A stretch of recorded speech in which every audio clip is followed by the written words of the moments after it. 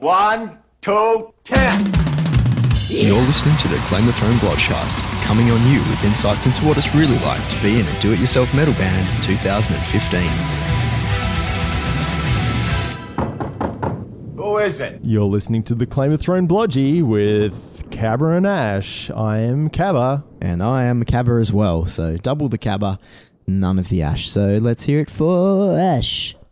How goes it? Pretty good, mate. How you going? Welcome to the Bottleneck Studio. Yeah, I've come to Ash's house for the evening and I've been greeted with 2 drinks, 1 beer and 1 Jackson Coke, and we have had a shot of Patron coffee tequila as well, which was yum. Very good. You're on your way to Guttermouth? I am going to see some punk shit tonight. It's going to be awesome.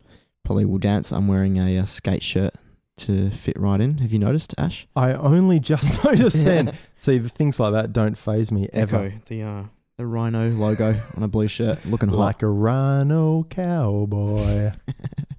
Anyway, those pipes will be featured on the upcoming Claim the Throne album, Great nice Sandy Desert. Could this be one of the episodes where we have to re-record? Because Cabba got too drunk? Or Ash got too drunk? Yeah, the latter.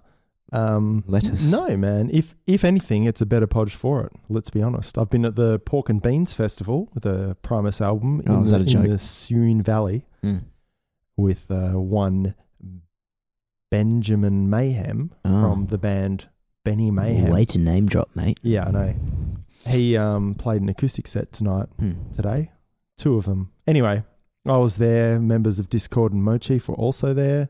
And the entire band of Farthing Wheel, the original Farthing Wheel lineup, was also there. The entire band? Yeah. Wow. Me, Rafe, and Tim in one place. So there you go. We did write a song. It was called Fucking Jesus Christ, mate. Wow. The song's called Living in the City. That was the first Farthing Wheel song? No. You wrote this today? The first one was actually called Wheels of Steel. Oh, yeah. Welcome to the Claim the Throne podcast. I am Razor Ray, and you're listening to the Claim the Throne podcast. Stu McGill, testing, Stu. What are we talking about tonight? Because we did have a few interviews in mind, and we haven't teed them up as yet. But we are doing one anyway.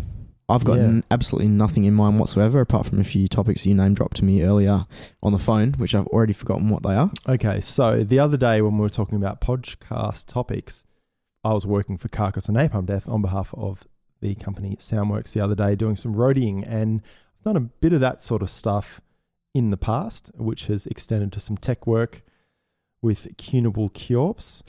And also Cabba has done some merch for those guys in the past too. So we were maybe thinking about, tonight let's talk about how you can make money from music. Oh, that's a very interesting story, Cabba. So are you doing that for any monetary reason there? Basically, when you're a musician, you can't make any fucking money unless you're like one Alex Kenyon of Voyager, incorporating covers into your repertoire in order to turn a bit of a profit, rather than the $150 for an entire band that you'll get paid doing original songs.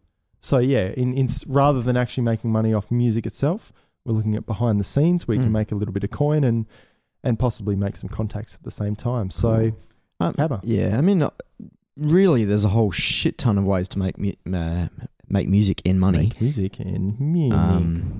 But there's also a whole lot of ways not to make any money in music as well. And you do have to look hard and fast. It's not something where you can get your salary and you know what you're getting each week. You know, think about it and think outside the square and be proactive about it. And that sort of thing. And we have done episodes before on making money in music, so go back through our catalogue and listen to that shit. But if we do talk about this one particular instance where you can make money from touring bands when they do come to your city, what options are there? So you said you did a bit of drum teching. There's obviously other instruments in a band as well, tech-wise. There is sound, there is selling merch like I did. Perhaps being on the door, perhaps promoing a gig when it comes to your city, etc., etc. Yeah, I would say when a touring band comes to town, generally, especially in Australia, they really have a pretty slimmed down crew, unless you're talking about U2 when they need actual semi-trailer drivers to drive their... Semi-tractor trailer. Yeah, demi more around the country. You'll have a tour manager who will often double as your sound tech for a big band. And you'll have a guitar, generally just a guitar tech, and they will be almost like a stage manager. If the band has a little bit more cash flow, income, money, whatever going on, they may have a drum tech. Look, drummers can do their own thing. All you need to do when you're a drummer is set up your kit. It's the same thing as if you're in just a local grassroots band. It's the first gig you've ever played. The only difference is you might get a little bit more anal about tuning and things like that. And get more anal. It's as much anal as possible. Okay. But yeah, drummers do that on their own. For instance, with Ailstorm, they're quite a well-known big band. They have a guitar tech, Joel, who's one of the most amazing people I've ever met. I'd lick him out. They do not have a drum tech, and Pete from Ailstorm is very good at tuning. And yeah, you'll see him before the show setting up his kit backstage. He'll tune the F out of it and make sure everything sounds really nice and there's a nice pitch on each of the toms. Yeah, he gets himself sorted out. But if the help was offered to him, and I've helped him in the past, he would take it, because at the end of the day, getting on and off as a bigger band, you don't really want to be rushed on stage in the same manner that younger, greener bands are, especially if you're traveling to their city. You really want to be comfortable on stage, put on the best show. There is room for someone like a drum tech in a local city, because, as I said, they don't travel with the drum tech. They don't want to pay the money for their flights. They don't want to have to pay their money for accommodation, for per diems, for food, etc., etc.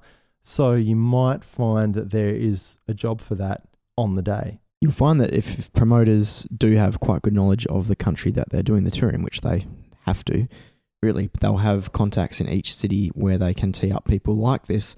Therefore, when they do negotiate on running the tour with the band or with the booking agent or whatever, it's going to appear to be a better looking tour, a better looking package. They're throwing in, we can offer this in every city.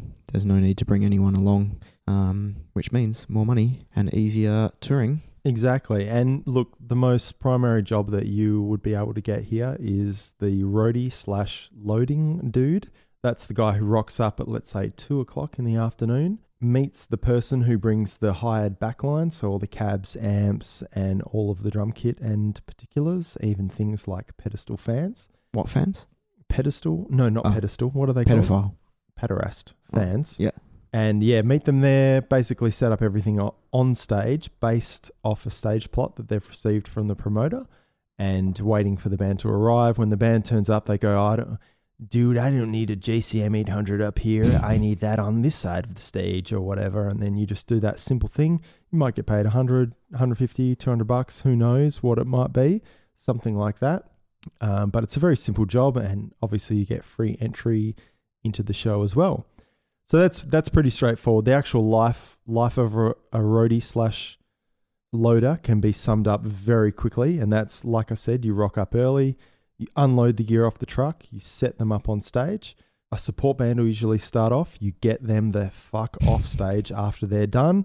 You help with anything. Usually the next band to go on, if they're an actual touring band supporting the main act, you'll find that they're already set up because they've sound checked and their stuff's already on stage. When they're done, you help with the changeover between them and the headliner. At the end of it all, you get their stuff off stage, and then you pack down the stuff into cases and leave it for the hire guy to rock up the next day. It's very simple, straightforward stuff. If the band leaves early, you can drink their rider and walk home to your house drunk as fuck with your friend Jim, and it's great. Yeah. But yeah, the other side of the coin is merch. People always talk about bringing a merch person on the road with them.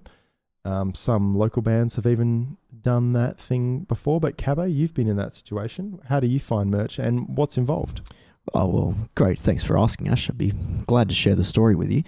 When you're looking at places like Europe and America, they will do that. It's a lot more feasible to take someone on the road. That it's just a matter of chucking an extra person in the bus or in the van or whatever. And no flights included. They can do all that shit. Coming all the way to Australia, different story. You're adding a good $5,000 or whatever onto your cost by bringing your own merch person along, whereas the promoter can get a different person in each show around the country and maybe charge them $100 a show or something, which is peanuts. So it makes sense, and promoters will often have their list of go-to people. So if you're lucky enough to get on the list, by the way, Ash, when I finish this spiel, let's talk about how the hell to even get into this shit in the first place. My next question, Cabot. Thanks for asking. But with merch, it's a matter of, well, from my experience anyway, I can't even remember the last one I did. It's been a while, but you, apart from my own band, obviously, Claim the Throne, if you haven't heard of them.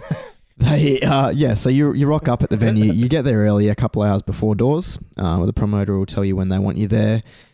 They should have all the merch in boxes and sitting there ready to go.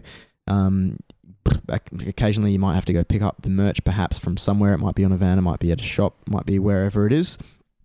But you do get a shitload of boxes, especially if they're a bigger band that's expecting to sell a lot. You've got to have your A game on, so expect to see about 20 boxes of crazy ass merch sitting there. You want to find out what it all is. Hopefully the promoter or whoever has done a bit of a count, and they'll have a bit of paperwork set up for you there with a pen and a price list and a sales checklist sort of thing. So as you sell something, you're going to be marking it down. So you'll see all the prices for everything. You want to make sure you've got all the designs of things there that they're selling on the night. You want to think about how you're going to have them set out for yourself so that you can find things easily when there's a big ass long line. And you're going to want to think about how to display it all so people can see it easily and don't say, how much is that? Or they don't say, how big is a medium? Etc. So, start off by taking all the, well, not all of the merch out of the boxes, but a good selection of it. Put it in sizes, fold it up, have it along some space, some stools, some couches, some tables, whatever they've got there. Have it set up by design and by size so you can easily find it. And you know when a certain size is sold out. You're not looking for hours for something. You just, you know where it all is. You need to be all over it. And if you're short like me, get someone to help you to stick it up on the wall. Get a little pedophile stool or a ladder or something. Get some gaffer tape. Make sure they got all that, coat hangers, whatever they do. Stick them up on the wall so people will be able to see it when they come through the doors. Make sure you got the prices written out. If they don't already have some sort of laminated little printout of prices, then you'll need a thick marker to do that. Write them out. Cut out the numbers, stick them on the shirts, have it all up on the wall. CDs and patches and beanies and hats and little things, you're going to have them all on the table in front of you. Just make sure your area is looking schmicko and people are going to want to buy heaps of shit when they get in. And it does take quite a while, so yeah, I would almost say hour and a half to 2 hours before doors open to get all that done. And then people are going to start piling in. And especially if it's a popular band, as soon as doors open, a line forms. It's going to be a big-ass line, and you're probably going to be the only person standing there selling merch for this band. Apart from maybe the support bands might also have their little areas set up. So kind of bear them in mind, but kind of don't. The touring band is the focus point, so don't worry too much if they don't have a lot of space. They'll find space. But don't sell their shit. Sell the touring band stuff. That's what you got to focus on. Different story if it's a local gig and that sort of thing, but when you're getting paid to look after one band's merch, make sure you're doing it properly. So yeah, there you have it. You got your line, you're selling shit as it goes. Don't rush through it. Even if there's heaps of people waiting, don't rush because you start losing money. You not keeping track of what you're selling. And remember, at the end of the gig, you're going to have to do a count with the promoter or whoever's dealing with the merch. You have to have your tallies of everything you've sold. They're going to go through that. They're going to match it up with the money that you have in the tin or wherever you've got it kept. I've got a real bad habit of trying to rush through it a little bit, and I'll get they might pay in crazy notes, and I'm like putting some in one pocket and some in another pocket and some in a tin, and then trying to give them change from somewhere else, and I fuck it up. So be wary of that. Remain composed. If you've got a tin with your kitty, the promoter or whoever should give you a kitty as well. If not, then you'll have to sort that out via them or via the bar at the venue or however that works. Make sure you got heaps of change and that sort of thing. It's very rare to have FPOS at a gig like this, but although people will ask for it a lot. Do you accept card? Depending on the venue, maybe you do, but normally no. So yeah, you got to know maths. If you don't know maths, bring a calculator and have it there for change. People are going to ask crazy things like, oh, that shirt's so expensive, or why is that only come in that size, and what's with that design, or why don't you have this stocked? the end of the day, you're just in the position of selling what they got. You can't really answer questions, but at the same time, the band are hiring you to be there, so you've got to have some sort of customer service. So if you can at least do a bit of research on the band, if you don't already know them before you go, you want to know about them so you can talk to the punters. You want to be able to explain certain designs. You want to know where else they can get the merch if they can't get it directly there on the gig. We had a situation actually where the last time I did it, I think it might have been Cannibal Corpse or something, where it was supposed to be the first gig in the world you could get their new album, but the album was not there on time. Yes. And so everyone coming to get the merch were really pissed off that they couldn't get this album. They were like, I only came to this gig to get the album. Why is it not here? So you've got to just find out why from the promoter if you can, and explain to the people, look, it was supposed to be here. Unfortunately, the printers didn't have it done in time. The band have said you can get it online and at a discounted price, or you can get it from here, or all these different options. And sorry, and thanks for coming, and have a good night. And is there anything else I can get you? And here, have a free sticker. So just be a generally good dude where you can. You can't be going giving deals like you would with your normal band. Sometimes you might say, oh, if someone's thinking about buying a shirt, you say, look, if you get that shirt, I'll chuck in a free stubby holder. You can't do that in this sort of scenario. Got to stick to the prices, got to be strict, and just be professional and enjoy yourself. Really, you're getting into a gig for free, and you can probably watch the show, and yeah, it's cool. Sweet, Cabba. Very good explanation. Much better than mine about loading and roadieing. The only things you really reminded me of there are things like no matter what gig you do, I can almost guarantee you that you're not going to have something there. So there'll be some piece of equipment on the band's gear rider that won't make it to the venue. It's not up to you to call the backline company and say, hey, mate, we don't have a clamp that connects a cymbal stand to a fucking tom stand or something like that. You have to tell the promoter and say, hey, man, they need to get back down here. We're missing this and this. You want to do more because the artist is generally freaking out, but that's not your job. That's the tour manager's job to sort out. What about the latest one that was over here? I know the band didn't have a wireless for their guitar, or it wasn't working or something like that. I got a call from the promoter that night saying, do you have a spare wireless? Oh my God, can I borrow your wireless for this band? What gig was that? Carcass, you worked at it? I did work there. Yeah, I didn't hear anything. They did not have that. a wireless, so they used mine, which I was pretty chuffed about. That night? Yeah.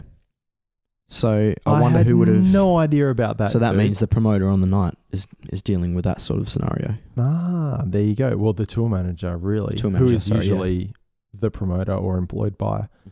Interesting. See, I had no idea about this. I do know that the double tom stand wasn't delivered, so they were expecting both drummers to mount out of the kick drums, which would have messed with the triggering settings, which is a bad thing. If you're a drummer out there, you know what the hell I'm talking about. And yeah, I wanted to ring backline and go, oh, guys, we don't have the fucking clamps for the toms. It was a really simple thing. In fact, I bought one online for $60 plus $9 shipping on a sale on eBay. It's because I'm cutting down my drum kit. That's another pod for another time.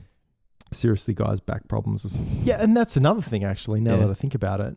Man, the amount of back problems that stupid roadies are going to have because they're going to lift cabs by themselves and gear and bass drums and stuff.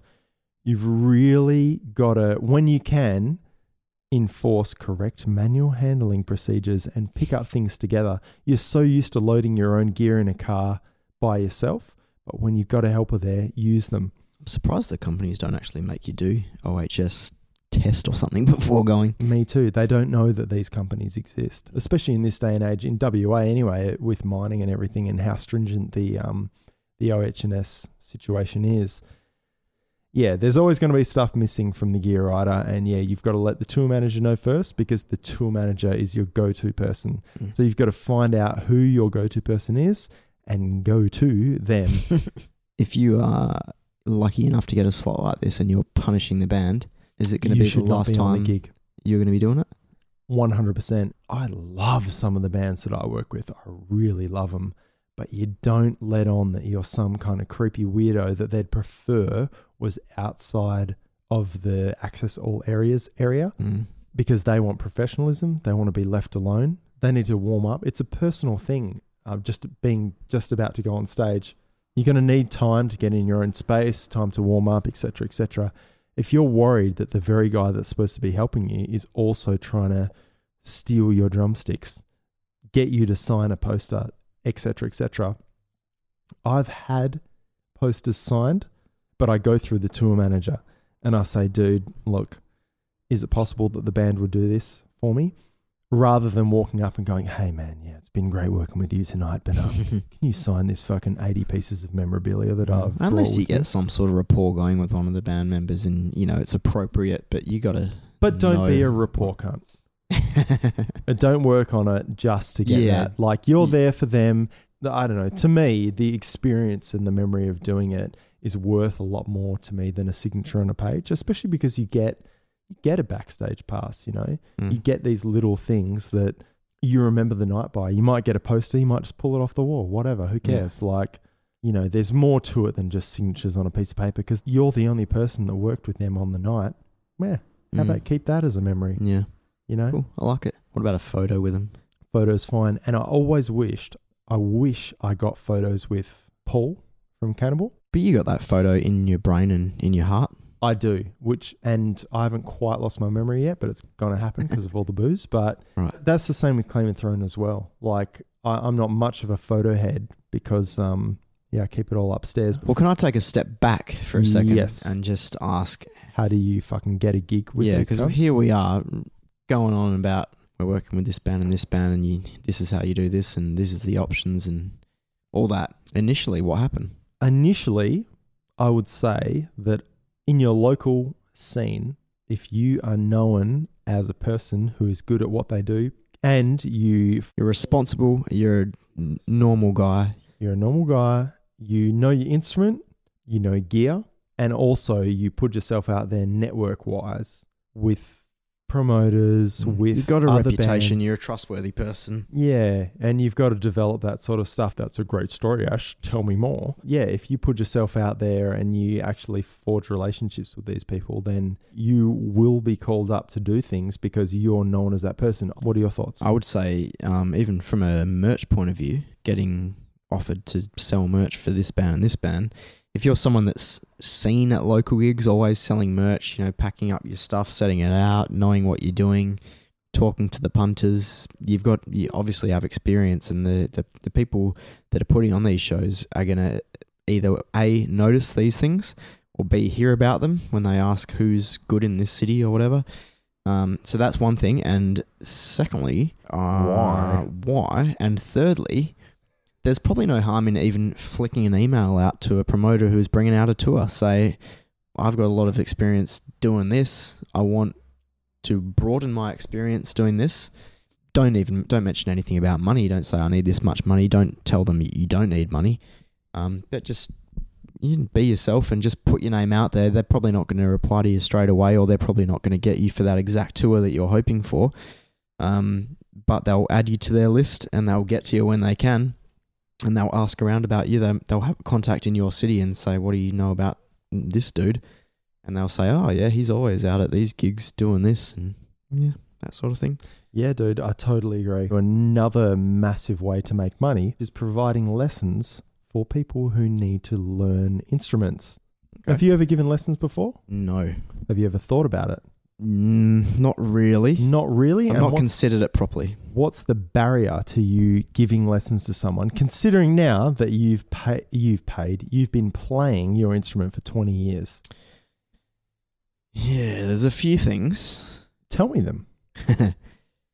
One, why? Why? Two, I hate saying this and then people rip on it, but I don't have time. I've got a full-time job and I can't be trying to work out how to do it. Whatever. Three, why? Three, there's always going to be, with everyone, that little bit of, I'm not sure if I'm good enough. Your turn, Ash, go. Perfect. Yeah. Keep going. That's pretty much it. But why don't you think you're good enough, Cabba? It's probably narrowing down the niche that you're going to be teaching. So if you're going to be teaching young children, you're going to need to know how to play chords, maybe a little bit of theory, know how to deal with little kids and have the right classical guitar for them to practice on their brittle fingers on the nylon strings? Or are you going to be teaching older people that want to get into metal guitaring or something? You need to know how to teach them riffs and whatever, and just know how to go about it. And it all probably seems a bit overwhelming and scary initially until you sink your teeth into it. I dare say. Your turn, Ash, go. So I was in Hobart in Tasmania. Why? To play with Ballacore at the pub whose cook name dropping again, are we? was Alex from Ruins. Oh. Anyway, we were there, and one Jessie Millie got a phone call from her friend who was starting up a teaching business and said, "Oh God, I need a guitar teacher. Do you know anyone who can teach guitar?" She's sitting right next to me in a van as we're about to leave this venue and goes, "Hold on a minute, Ash, you're desperately out of work at the moment, you pathetic fuck. Do you want to teach guitar?" I do remember this, actually. And I said, "Yeah, fuck yeah, I'll do it." I rock up to this place in the first week, literally 3 days after getting home from a tour, and my first crop of students was 6 kids between the age of 4 years old and 8 years old. Jesus. And what happened? We were playing songs called Oats and Beans, etc. The lady who employed me to teach is a trained musician. She's been through university. She has a music degree and a teaching degree. She works at a school, teaches TE. She's involved in the School of Instrumental Music. And then there's me, drummer of Farthing Wheel. What the fuck am I doing there teaching these kids? It was really weird, man. Anyway, I soon found out that kids don't learn stuff quickly. And they're not there for you to go, "Oh yeah, well you simply need to practice the C harmonic minor scale because that's what's going to make you better this week. And you need to play it at 153 beats a minute. Have it 100% by this time next week." Half the time they can't even wrap their hands around the goddamn fretboard to fret a note, let alone a chord, you know? Did you receive guitar lessons or drum lessons as a child? I received guitar lessons at 15 or 16, I can't remember. And my teacher was a classical guitarist. I was into Korn and Nirvana. Did they play Korn blind on piano when you gave them the sheet music? Is that what happened with you? No, but I gave our music teacher Sepultura Roots guitar tab book and he was playing Roots Bloody Roots on piano. That's amazing. My guitar teacher was asking me, "How do you play those songs?" And so I was just saying before, it was like more like a hangout. Make them teach you how to do it. Reverse psychology. Yeah, it was one tactic. But so do you think about it was weird. What worked for you and what didn't work for you? Okay, yes, I do. In terms of guitar, so I had that teacher. I was with that teacher for one term at high school, and Mum told me this year, "Oh, your teacher rang me up and said that you're too good for her to be able to teach you." That's not me being a cocky fuckwit. It's me going to a classical guitar teacher. At the time, I didn't want to learn that, so it just didn't work. I got a drum teacher when I was about 21. I've been playing drums for this many years. Show me what you can do. So I play drums. "Oh, you're advanced." And I'm like, "Yeah, but I never learnt drums. Can you give me some direction?" Or, "No, I can't," simply. It was really shit. And then I got another drum teacher. My God, if you're in Perth and you need drum lessons, go to Ian Catchpole. Hilarious name. Go to Ian Catchpole. He's fucking amazing. He started me from square one as a drummer in the same way that he'd start a 6-year-old child. 6 squared. He had 3 books. He had rhythms, rudiments, and reading. He had 3 books, one for each. And in the lessons, half an hour, he'd do 10 minutes on each, okay? And then when you practiced, you were supposed to do 10 minutes, at least 10 minutes on each. And it was a system. And so, yeah, it's more about managing people's learning levels and their personality. You don't want to cram them down with knowledge to learn in one time, because often they need someone to demonstrate simple things. They might get it in their head, but physically they might not be able to do it. For instance, you could show them a paradiddle, which is an easy thing to do, right, for us drummers out there. But they might not know, or they might not have the confidence to say that they're playing it okay, even if they just do it once. You might have to play along with them for a bit. Playing along with them, I think, is a big thing because sometimes you can think you're really awesome at something and then you play along with someone with a click track and in time and you realise you're going too fast or too slow or fucking this up or whatever. So when you're playing along with someone that you trust is doing it the correct way, you start nailing it and knowing where you need to improve. It's hard too because I've got a student she knows how to play chords, but it's the changes between the chords where she can't keep up with, let's say, a click track or just the set tempo for the time. And so I think, she can already play the chords. I'm just going to have to keep teaching her for goddamn chords, right? But no, it's not about that at all. They may have certain abilities that are intermediate, but other abilities that are beginner and some that may be advanced. And you've just got to really assess each person and base it on what they want from you, and then on top of that, what you want from them. And you've got to have an expectation too. Like you have to expect that they will do a certain thing by the next week or else it's pointless. Like I have kids that come in and I mostly teach young students, very young children, and they'll come in and it's been like a 2 weeks holidays and they forget what we were doing before we left. That's fine because at the end of the day, they're still paying you the money, but you don't want someone coming to you every week and being further behind than the week before. You've got to set I would hope that teachers out there set some expectations upon their students rather than just doing it for the paycheck. Of course, it takes a certain type of person to teach, and you want to see your students prevail, and it's only going to look better on your resume if you have successful students as well. What about music lessons online? Have you ever done that? I never have. There's opportunities out there to get into that sort of area, firstly for money and ease of lesson, but secondly the convenience of students as well. I mean, there's obviously the influx of lessons being available on YouTube. Do you learn heaps of shit off YouTube? I often search such and such song, guitar cover or guitar lesson and watch people playing a song online, and they might even slow it down. Sometimes it'd be a lesson type thing and they say, do this, and then they play it for you. Yeah, I think it's really different between drums and guitar because I'm a self-taught drummer and I learned by listening to records, and with drums there's no harmonic content, so you can just listen, but you'll often find you're on the wrong track. Something that I used to do, let's say I'd try and play Push It by Tool. Or the Salival version? With the 10-minute drum interlude, or it's 10 minutes, but the drum interlude's quite long. I got a semi. Yeah, I have a semi. Yeah, like there's fills in that, especially towards the end, where if you're playing it wrong, you're doing it the hard way because he plays things quite a lot easier. And if you don't learn, not necessarily that song, but certain techniques, you might not be able to just hear that happens. Let's say because between the floor tom and the kick drum, in a recording when something's really fast, they can often sound as one.